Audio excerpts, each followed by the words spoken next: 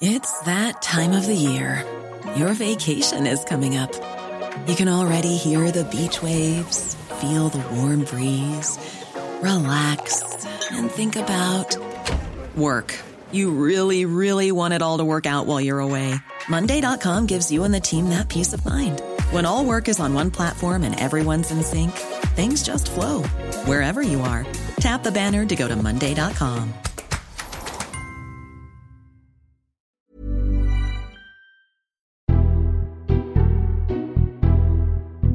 Hello and welcome to the Red Box Politics podcast in the Times. I'm Matt Chorley. Now, in the last episode, when I spoke to Sir Lindsay Hoyle, the Commons Speaker, about how a virtual parliament would work, I promised that Esther Webber and I would provide a review of exactly what it was like. So, what we're going to try and do is watch along with the first ever virtual Prime Minister's Questions, where Sir Keir Starmer actually makes his debut as leader of the opposition, and we'll try to give you a sense of what it's like where you're watching along. So, Esther, you're on the line. I am, yes. And we're going to watch PMQs together in a sort of, I think this is what all the young people are doing, isn't it? Hanging out in Zoom chats, watching Parliament live. I mean, it is actually possible that people are so bored by this stage that they might be tuning into Parliament. So far, we've had the probably the most hotly anticipated episode of Welsh Questions ever. That's just finishing up right now. Simon Hart, the Welsh Secretary, he's let the sign down, to be honest. He's doing his web chat against a plain white wall, which is much less interesting than we might have hoped for. Yes, some others, Kevin Brennan, I think, managed to get a cartoon of himself in the background. In retrospect, it was a bit bold, I think, to start with Wales Questions, given the rural broadband situation. Yeah, it's a little bit wobbly. Nia Griffiths, who's the new shadow Welsh Secretary, appointed by Keir Starmer, bumped from doing defence.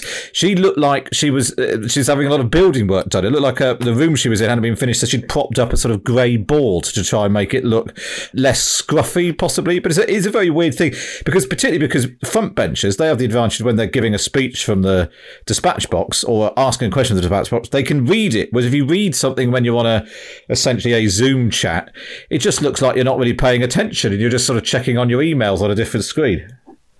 Yeah, and I believe MPs have had some guidance about kind of what to do and what not to do, so they're not allowed to put in jazzy Zoom backgrounds of tropical islands or things like that.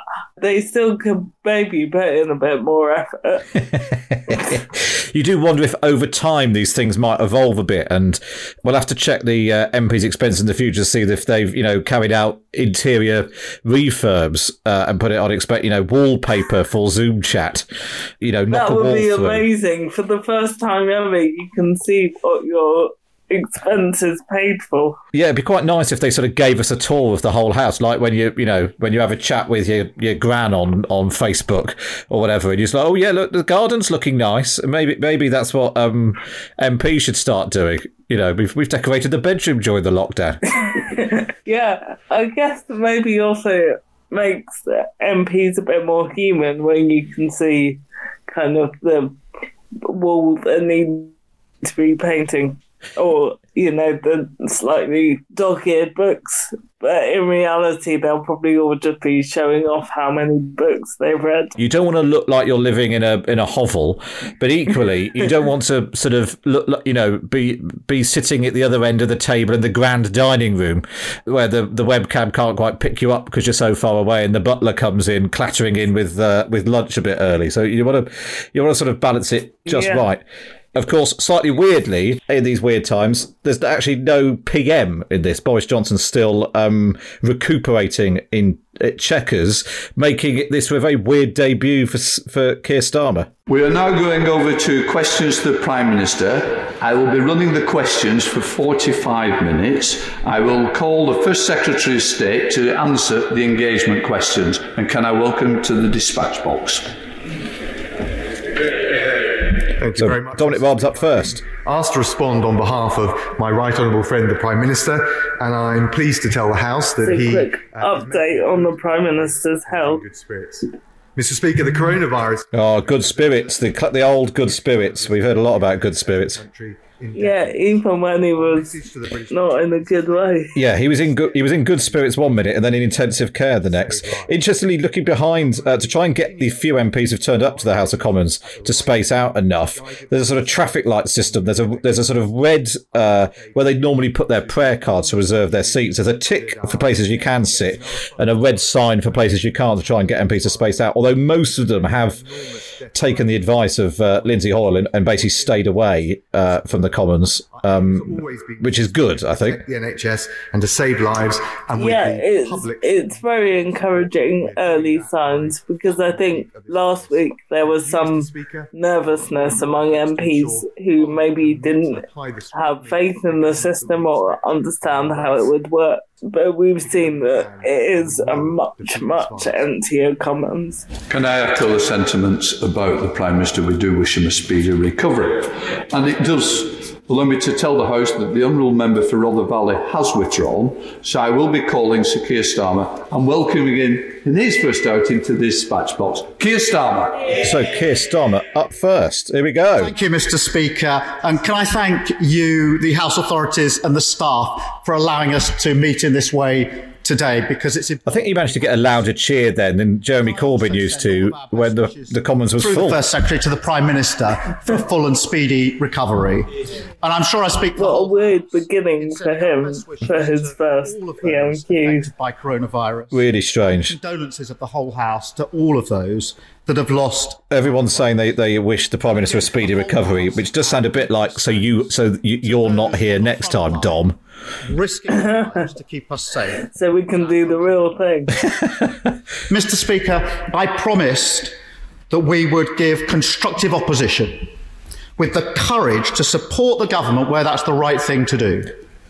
And we all want and need the government to succeed in defeating... Of course, it's a big test, this, for Keir Starmer, because the argument has been, yes, he's not Flash Harry, he's not Mr. Fun in Games like Boris Johnson, but, you know, the sort of barrister in him, the sort of detailed scrutiny, this is where he should come into his own. And so it's interesting he's kicked off with testing. But we're way behind other European countries. In a sense, he's sort of quite well matched up with Dominic Raab in that sense. They have a similar background, a legal background, and a background in human rights. 18,000, and that was down from Monday. It will be a very different animal when he's up against the kind of the bluster and the rhetoric of Boris Johnson. What does the First Secretary expect to happen in the next 8 days? So this is exactly what he should be doing, pointing out that on this 100,000 tests a day plan that Matt Hancock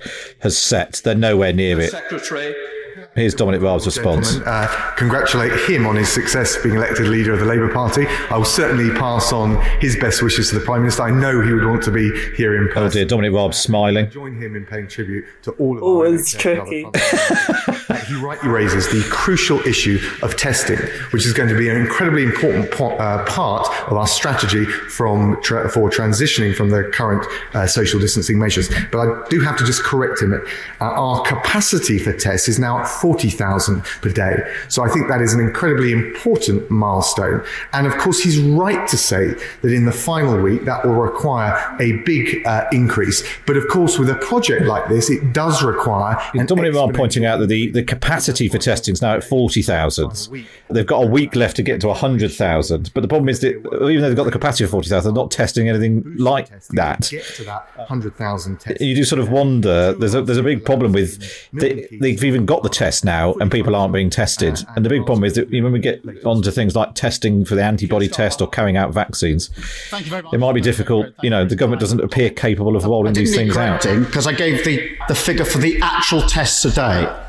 The First Secretary says that there's capacity... Excellent. So Keir Starmer's now corrected Dominic Raab's correction. We fully understand what the First Secretary just said, because that means that the day before yesterday, 40,000 tests could have been carried out.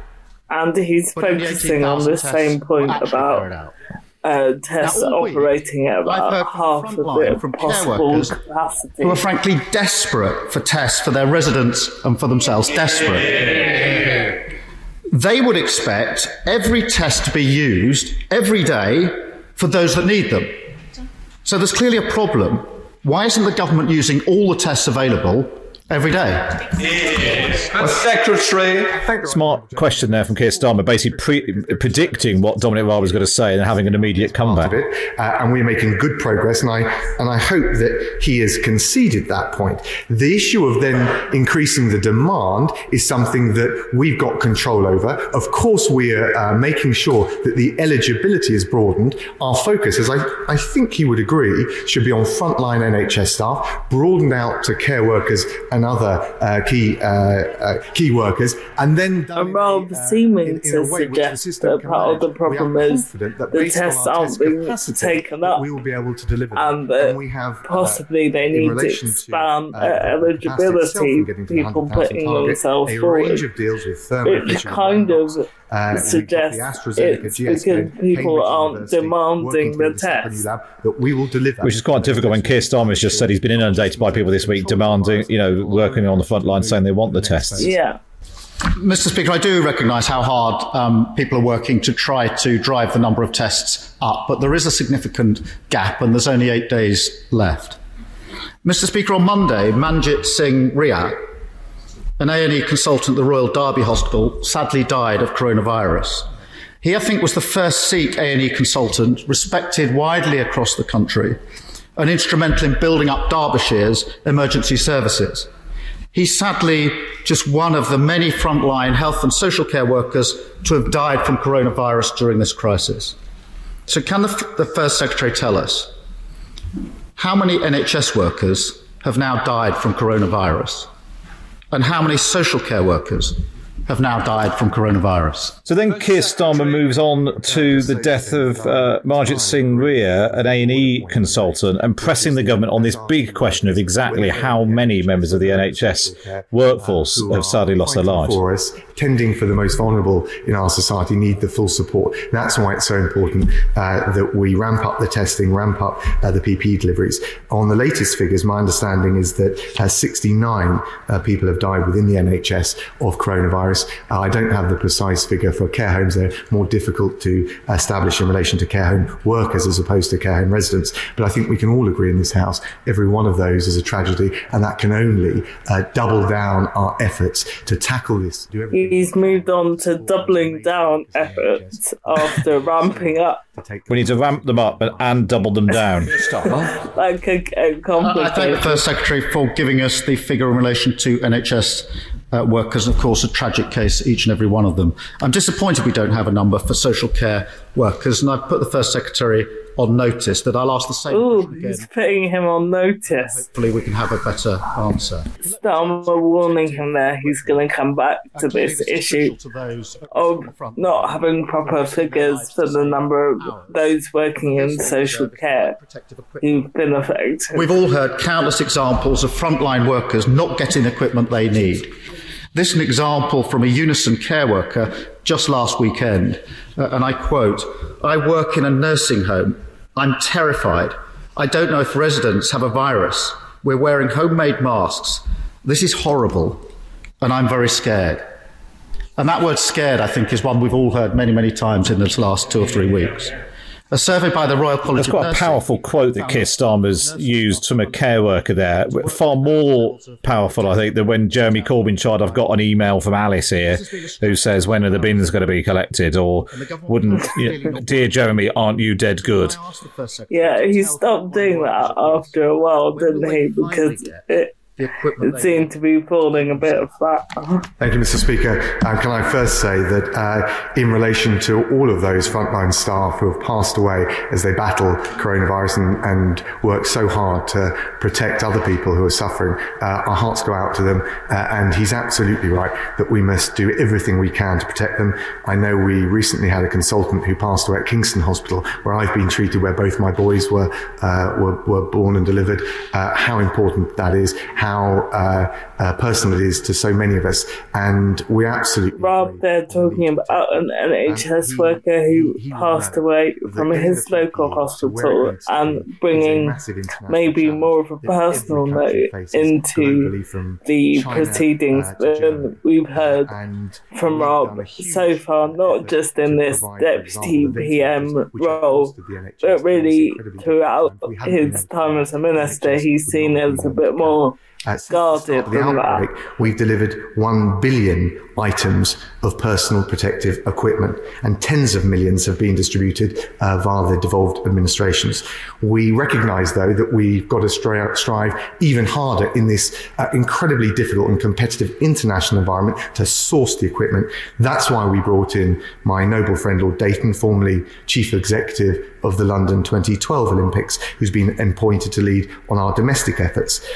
We've delivered 34 million items of PPE across 38 local resilience forums. We've established the hotlines, the Royal Mail procedures, a new pilot website to make sure not only have we got the amount of PPE that we need to, but also that it can get to the most vulnerable and those on the front line who need it most. Dominic Raab really try to hammer home the point. I mean, 1 billion pieces of PPE is a huge number, but we do need a huge number because people working in the NHS get through them so quickly, several times a day sometimes, and there's a huge number of people who need them. The challenge of getting the right equipment to the right place every time, but as the First Secretary knows, there's a significant gap between promise and delivery.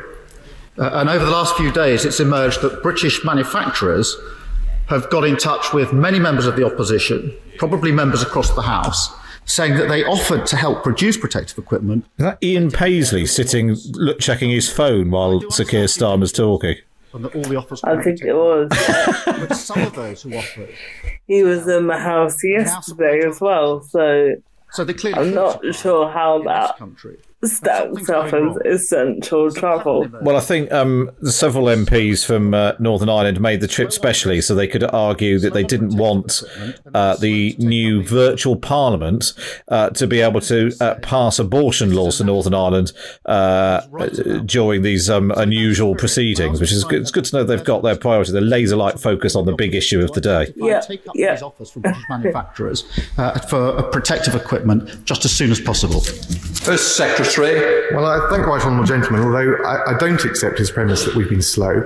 We have been guided by the scientific advice, the chief scientific advice, the chief medical officer at every step along this way. If he thinks he knows better than they do... Really interesting there. So Keir Starmer putting the government on notice that he's willing to support their plans. He doesn't think they've been terribly well executed. He talks about a significant gap between promise and delivery, accuses the government of being slow, and that's the point that Dominic Raab feels he's got to push back.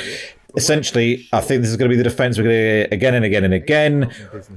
It's not us, Gov. We were taking the advice of the scientists. And every bit he actually of those 8,000 sort of challenged him a bit there, asking if he thinks he knows better than the chief medical officer, which is probably the most kind of robust point we've had between the two so far. He will know from the reporting that in other countries that have distributed PPE without those high standards, they've been distributed with faults or flaws. They've had to be recalled, and health workers in those countries have had to go in isolation. So I appreciate that he wants to put pressure. So I think the final exchange also sort of demonstrates where Keir Starmer can be particularly good. So yes, he's putting them on the pressure on PPE and the failure to deliver the pieces that were needed, while also cautioning against going completely mad and importing a load of stuff which is below the standards that people need, because there have been examples around the world where people have used faulty face masks and that sort of thing, and then people end up being ill afterwards. So Ian Blackford dialing in from home, not greeted with the usual groans that the House of Commons allows for. It's a bit difficult to see what it is he's got behind it. Oh, he's got some signed footballs. This is much more like it. Plenty there to be digging around in the background of Ian Blackford. Is that I can't work out, is that a birthday card? And a pretty good connection coming to us loud and clear from Sky. Yeah, he's got his SNP badge on and his Sultan entire tie just to really hammer home the point. Yeah, he's also wearing his three-piece suit. I really hope he's got his pyjamas on, just pyjama bottoms or, Bermuda shorts underneath the desk. Yeah, I hope we never find out. Being left behind. So finally... So Ian Blackford's using his question to hammer home this idea of the cross-party call for a universal basic income. It's been signed by MPs from across political spectrum, mostly the left. But interestingly, the Labour front bench under Keir Starmer hasn't done that in a way that perhaps we probably would have seen Jeremy Corbyn and John McDonnell and people like that sign up to it previously. In relation to Scotland, one of the striking things about Dominic Raab taking questions from people dialing in remotely is obviously instead of looking at the person, he's looking at a TV screen hovering above everyone else. Yeah, so that's like the weird thing that we've all been experiencing on Zoom calls where you're not really making eye contact, you don't know where you're looking, and half the time you're trying to check that you're still in vision. And also, is it actually, I might be right in thinking it's actually written into the Commons rules, you're not supposed to look at the camera, you're definitely not supposed to gesture to the press gallery or the public gallery, although of course there's nobody in the public gallery right now.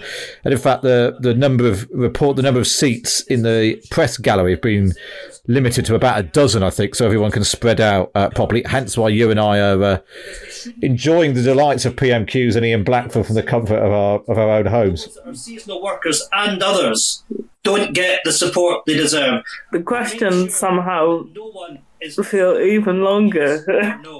Yeah, there is something. Yeah, I was just thinking that, although I do think that's sometimes the case with all Ian Blackford questions.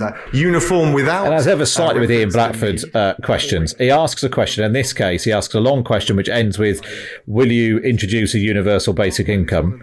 Dominic Raab says no, and Ian Blackford replies, well, its time has come. You must introduce a universal basic income. And Dominic Raab again replies, no. And I think we've got Peter Bone coming up next. Well, stand by your beds, everyone. Peter Bone doesn't get as much work as a Sven Goran Eriksson lookalike as he used to.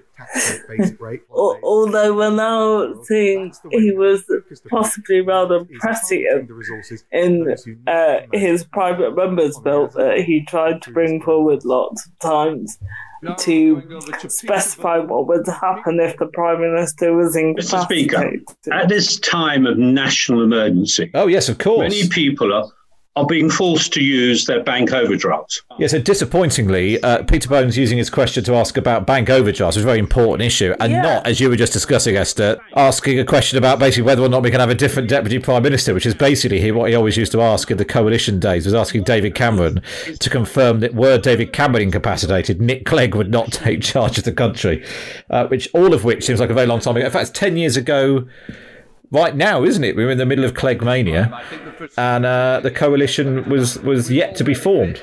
Lindsay Hall, they're cutting Peter Bone off. Yeah, things are serious when Peter Bone is actually talking about interest rates and the overdrafts rather than his sometimes rather esoteric preoccupation with the workings of the House and Brexit. Maybe there's something in that. Maybe the fact that MPs are at home and thinking, how is this going to look, the camera position and the background and all of that, maybe they're also putting some thought into how this looks, the content of the question. Instead of asking a daft question which gets a laugh in front of your colleagues and a pat on the back and a bit of fun in the tea room, maybe there's a bit more thought going into how this is actually going to look to people watching at home. Long may it last. And Lucy Powell, the Labour MP for Manchester Central, has got a disappointingly plain background there. Government enforced closure.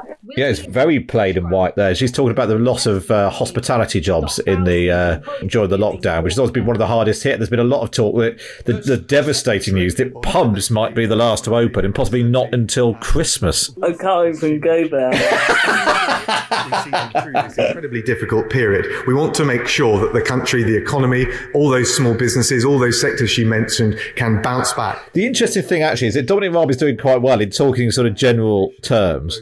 He's probably doing better as a result of having done the press conference questions. That he's probably across more of the detail than sort of in peacetime. That's interesting. In a way, he's had a few practice runs. Whereas in sort of peacetime, if you like, Boris Johnson, if he'd just been away at a summit, and Dominic Raab getting thrown into the mix as the sort of stand-in, might have been a much more difficult debut for him to make. But and it's worth remembering that Dominic Raab's cabinet experience is pretty limited. He had, was it 3 or 4 months as Brexit secretary, up against Keir Starmer, of course, and now suddenly he's supposed to be across absolutely everything on behalf of the Prime Minister. Thank you, Mr. Speaker. Yeah, he really has had a kind of a sharp introduction to being at the centre of government, because he wasn't in the cabinet for very long and was a backbencher until 2017, I think.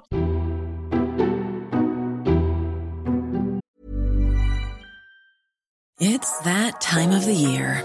Your vacation is coming up. You can already hear the beach waves, feel the warm breeze, relax, and think about work. You really, really want it all to work out while you're away. Monday.com gives you and the team that peace of mind. When all work is on one platform and everyone's in sync, things just flow. Wherever you are, tap the banner to go to Monday.com. Hey, I'm Ryan Reynolds. Recently, I asked Mint Mobile's legal team if big wireless companies are allowed to raise prices due to inflation. They said yes. And then when I asked if raising prices technically violates those onerous 2-year contracts, they said, "What the f*** are you talking about, you insane Hollywood ass?" So to recap, we're cutting the price of Mint Unlimited from $30 a month to just $15 a month. Give it a try at mintmobile.com/switch. $45 up front for 3 months plus taxes and fees. Promo rate for new customers for limited time. Unlimited more than 40 gigabytes per month. Slows full terms at mintmobile.com.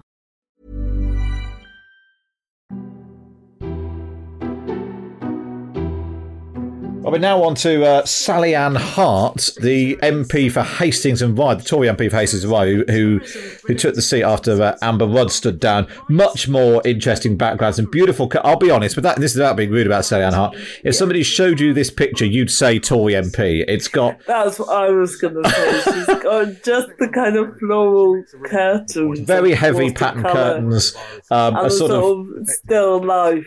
Yes, a sort of oil painting in the background, still life. Sort of nice, sort of muted tones. I might even say Farron Ball, sort of green painted walls in the background as well.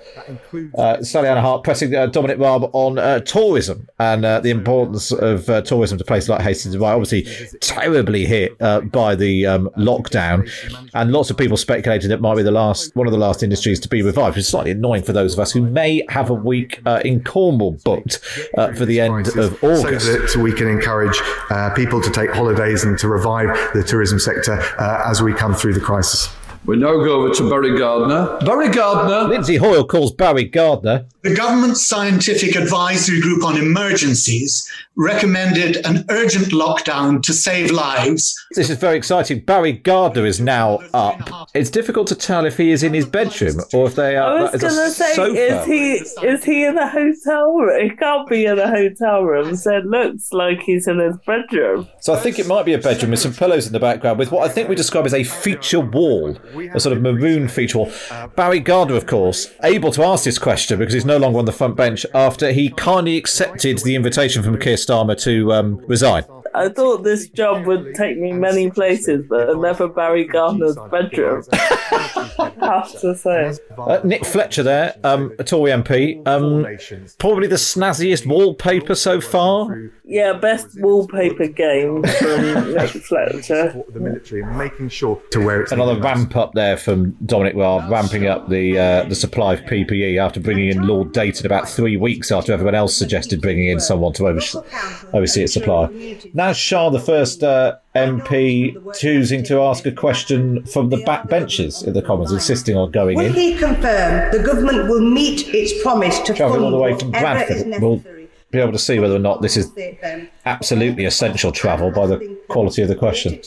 Funding shortfalls for councils. I mean, it's an interesting point that she makes. The need to compensate councils who, are being hit. There's a double whammy for councils. Really, there's more costs for them looking after people in social care, but they're losing all the income from sports centres and that sort of thing being shut. It is an interesting point. Whether or not it was essential for her to travel all the way from Bradford to ask it, I think, is a separate point. Yeah, well, I did hear that MPs' constituencies should be considered a factor in whether they make the journey, and Bradford would seem to be a tall order for meeting that criteria. So Matt Vickers, a relatively new MP still, the MP for Stockton South, he asked his question. He chose to stay at home in Stockton, which is, what is it? That's about maybe an hour and a half further north than Bradford. I mean, it's quite a long way from Bradford to London. The Port Talbot Steelworks is the beating heart of the economy Labour MP. And the community in my Aberavon constituency. Appears to be doing his question stood up.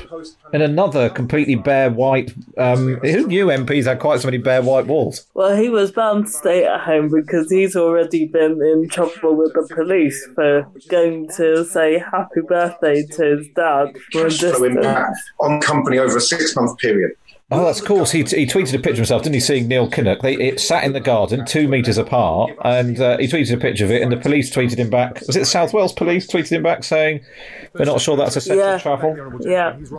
And, I'm interested in the standing contribution, because in the Commons, people do have to stand when they speak. To make sure that one thing that's really striking watching this is that MPs have clearly taken the advice that just because they're not speaking doesn't mean they're not on camera, because what they are doing is when Dominic Raab is speaking, the camera cuts back to them on their webcam just to sort of get some reaction. And obviously it's quite important they're not slurping a cup of coffee or scratching their nose or whatever it might be. Organisations have put themselves out of shape to deal with the pandemic. So another question from the Commons Chamber from James Sunderland. He's the MP for Bracknell. It's actually not a million miles away from where I am. He's obviously chosen to go into the Commons Chamber. I wouldn't be at all surprised, actually, Esther, if over the next, the few coming days, there's a bit of a backlash to this and that actually MPs decide that turning up in the chamber isn't strictly necessary. I was just saying, I'd love to know more about how backbenchers make this decision about whether they're going to go in. It'll be interesting to see if there's a backlash against that over the next few days and actually few MPs choose to go in afterwards. So there was a slight feeling with this where PMQs has now sort of drifted into what PMQs normally does, and Conservative MPs asking essentially toadying questions about isn't the NHS marvellous and can't we make it even more marvellous? And then on the other side, Labour MPs essentially asking the same questions as their leader have done, particularly when the leader's asked some decent questions, as Keir Starmer had. And Dominic Raab giving pretty similar answers to all of them. So whether it's the hospitality industry or the tourism industry or local councils, he expresses concern for them and promises further government support as we all sort of come through this together. Well, some traditions never die. I mean, the main tradition is that if this was a real edition of PMQs, certainly some of the press gallery would start emptying by now, where we would have a sort of huddle of journalists grilling Downing Street spin doctors, although they stopped doing that, of course, at Christmas when the lobby fell out with Downing Street. That all seems like a very long time ago. And you'd normally by now probably get some MPs drifting out in search of lunch. Having spoken to colleagues in Parliament, there's not a huge amount of dining options available. And we've got Sir Ed Davey, who's still the acting leader of the Lib Dems, with their leadership contest having been postponed. And he's talking about the possibility of an inquiry into how this crisis was handled, which I think seems rather premature. I think that there are definitely lessons to be learned, and when we get through this crisis, it will be important that we take stock and we come together. So it is interesting that when actually asked a question of a public inquiry, Dominic Raab saying he won't take Sir Ed Davey up on the kind offer of announcing one. Actually, there's part of me that thinks, well, no government ever really orders a public inquiry into its own actions. It's why it took such a long time to get one into the Iraq War. Chilcot came many, many years later.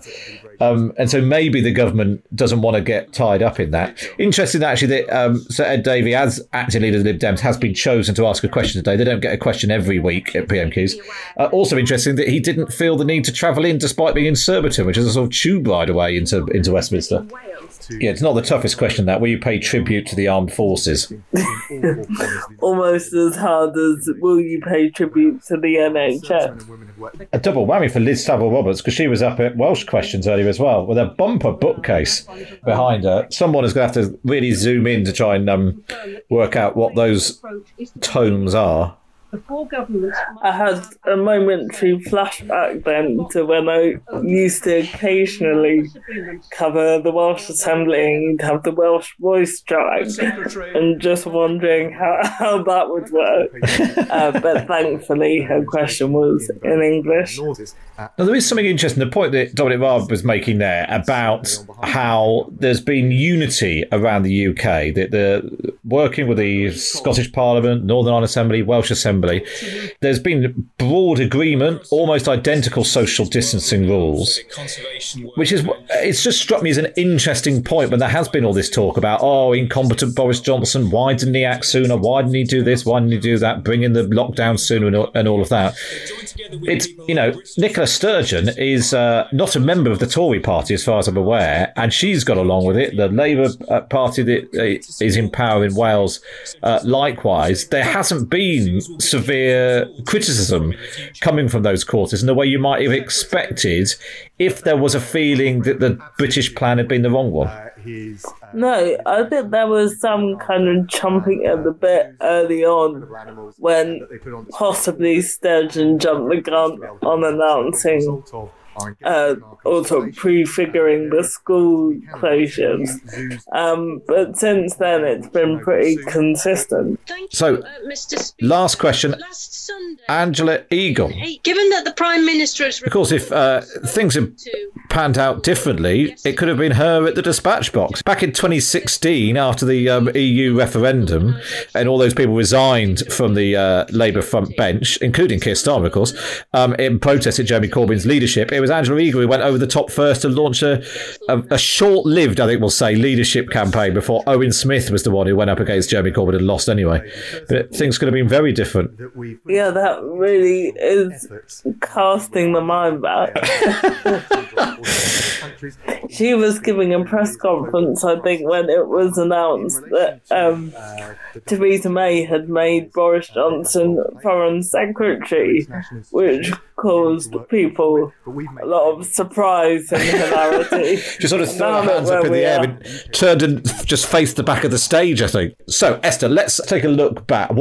How do we assess Keir Starmer's first PMQs, first of all? Well, I think he'll be pleased with that. I think it will be seen as a competent, confident performance, pressing the questions on testing capacity and the underreporting of the problems in care homes, but also kind of hammering home this unifying theme about over-promising and under-delivering, which is something he's charged the government with. And I think, something we can see from that PMQs in general is, in a way, he's getting a bit of a dry run, because it's not the full cut and thrust and hullabaloo of the Commons. So he gets to put those questions in a totally different atmosphere, and he can build on that as the weeks go on. And it's amazing, obviously, and it's a statement of the obvious, but what a massive impact coronavirus has had on politics and what we want from our political leaders. And, go back to December, after the election campaign, after the general election happened, and the Labour Party was in search of a new leader to take on Boris Johnson. And Boris Johnson was this guy who went around, hiding in fridges and knocking down walls with diggers and, a bit of a laugh and all that sort of thing. And obviously, that's really not what the country is looking for now. And Boris Johnson's had to adapt. And actually, it could be that Keir Starmer's moment has come at precisely the right time. And even if at this first PMQs, it does feel like if it had come sooner, he might have felt a bit out of sorts. It was a bit too early to tell. It was a moment of national crisis, and any criticism might have seemed a bit premature or in poor taste. And actually, now we are at the point where we are seeing whether or not the government's plan has worked, whether or not it's having the effect, whether or not they're delivering on their promises. And so this feels like an almost perfect moment for someone like Sir Keir Starmer with that sort of forensic legal mind to sort of start picking through that and holding them to account on their promises, rather than what might have been a slightly gratuitous sort of Jeremy Corbyn-esque, oh, you're all rubbish, right from the beginning, when really that's not what people wanted. Yeah, it sort of plays to his strengths, definitely, in that he is maybe perceived as a bit technical, not the most inspiring figure. And actually that's what is wanted at the moment, is someone to pay attention and to be there with the detail. That's the note he hit successfully today. I think one of the other many reasons why it was a weird PMQs was obviously Dominic Raab was filling in for Boris Johnson, and Raab is more of a direct match with Starmer, I guess. So it wasn't the dynamic you might have possibly seen Boris Johnson trying to be more Boris about the whole thing. Also, the temptation, if you're Boris Johnson, you're the Prime Minister, particularly true if you've got a lot of MPs behind you, which obviously he won't have. If there is criticism, and this is definitely what they used to do in the past, if there was criticism of the government's running of the NHS, they would say, oh, well, look, in Wales, the NHS there's no good, or you voted against so-and-so, or we won't take any lessons from the man who thinks we should be like Venezuela, and all that sort of stuff. That, and that would get a great from the sort of the Tory side. It's going to be quite difficult to do that if you haven't got a load of MPs behind you, but also it's quite difficult to do that if Keir Starmer is being much more gentle and actually not particularly partisan or party political, but just doing the job of Her Majesty's official opposition, if you like, and asking difficult questions. And Boris Johnson, without that noise and hullabaloo behind him, isn't necessarily able to just bluster his way through them. It will be fascinating to see when he is back in action how he handles that. Because we haven't had him in that situation for obvious reasons many times since the crisis really escalated. It remains to be seen whether he can shift gears in that way, because, as I say, you also have absence of MPs kind of egging you on. It means you also don't have the kind of jeering and loud skepticism coming from the other side. So Raab was also able to defend himself in relative silence. It's also interesting, actually, as and when Boris Johnson comes back, in a way, doing these PMQ sessions will be easier for him because it's all on one subject, the subject he is completely immersed in. And so he is having daily meetings about PPE and about testing levels and about the latest science and vaccine development. And that's what all the questions are going to be about. And the economy, of course, as well. Whereas normally at PMQs, the whole point of it is it's such a random scattergun. If you've got the leader of the opposition asks you about one topic, and then you've got a backbencher asking about something that's happened in their constituency, then somebody else is asking about something that's happened abroad. In fact, I remember William Hague saying that one trick was when Tony Blair used to have two folders with a sort of A to Z of all the topics that could come up. This is how prepared he was. And a great trick for Tories, and particularly for William Hague, was to ask about Algeria first, because he'll have to go into one folder, then maybe ask about something that happened in Tibet in the other folder, then go maybe back to something that begins with H or whatever, just to force this sort of chaos. And that's not going to happen this time. There's only one thing in Boris Johnson's folder, and it's Letter C, and it's coronavirus.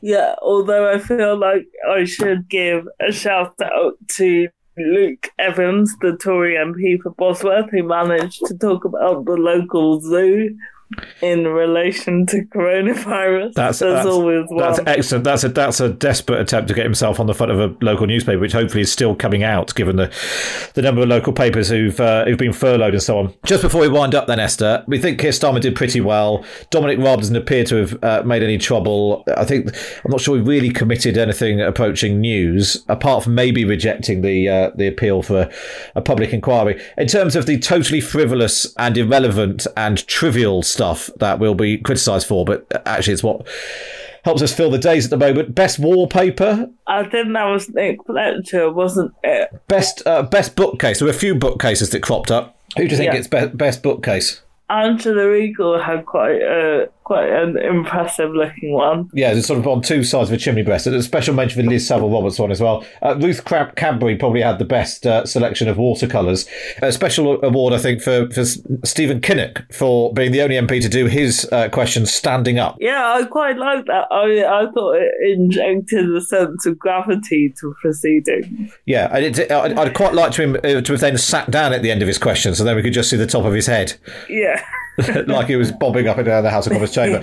History made the first PMQs to be conducted mostly through Zoom. The first PMQs for Sir Keir Starmer as leader of the opposition. And the first PMQs where Esther and I have watched along online. I've got no idea if this makes any sense or was a good idea or not. I'm sure you'll let us know one way or the other. Email us redbox@thetimes.co.uk. Tweet us @timesredbox. My thanks to Esther. Esther, look after yourself. I'm sure, as the Queen said, I'm sure one day we will meet again. But for now, for me, Matt Chorley, it's goodbye.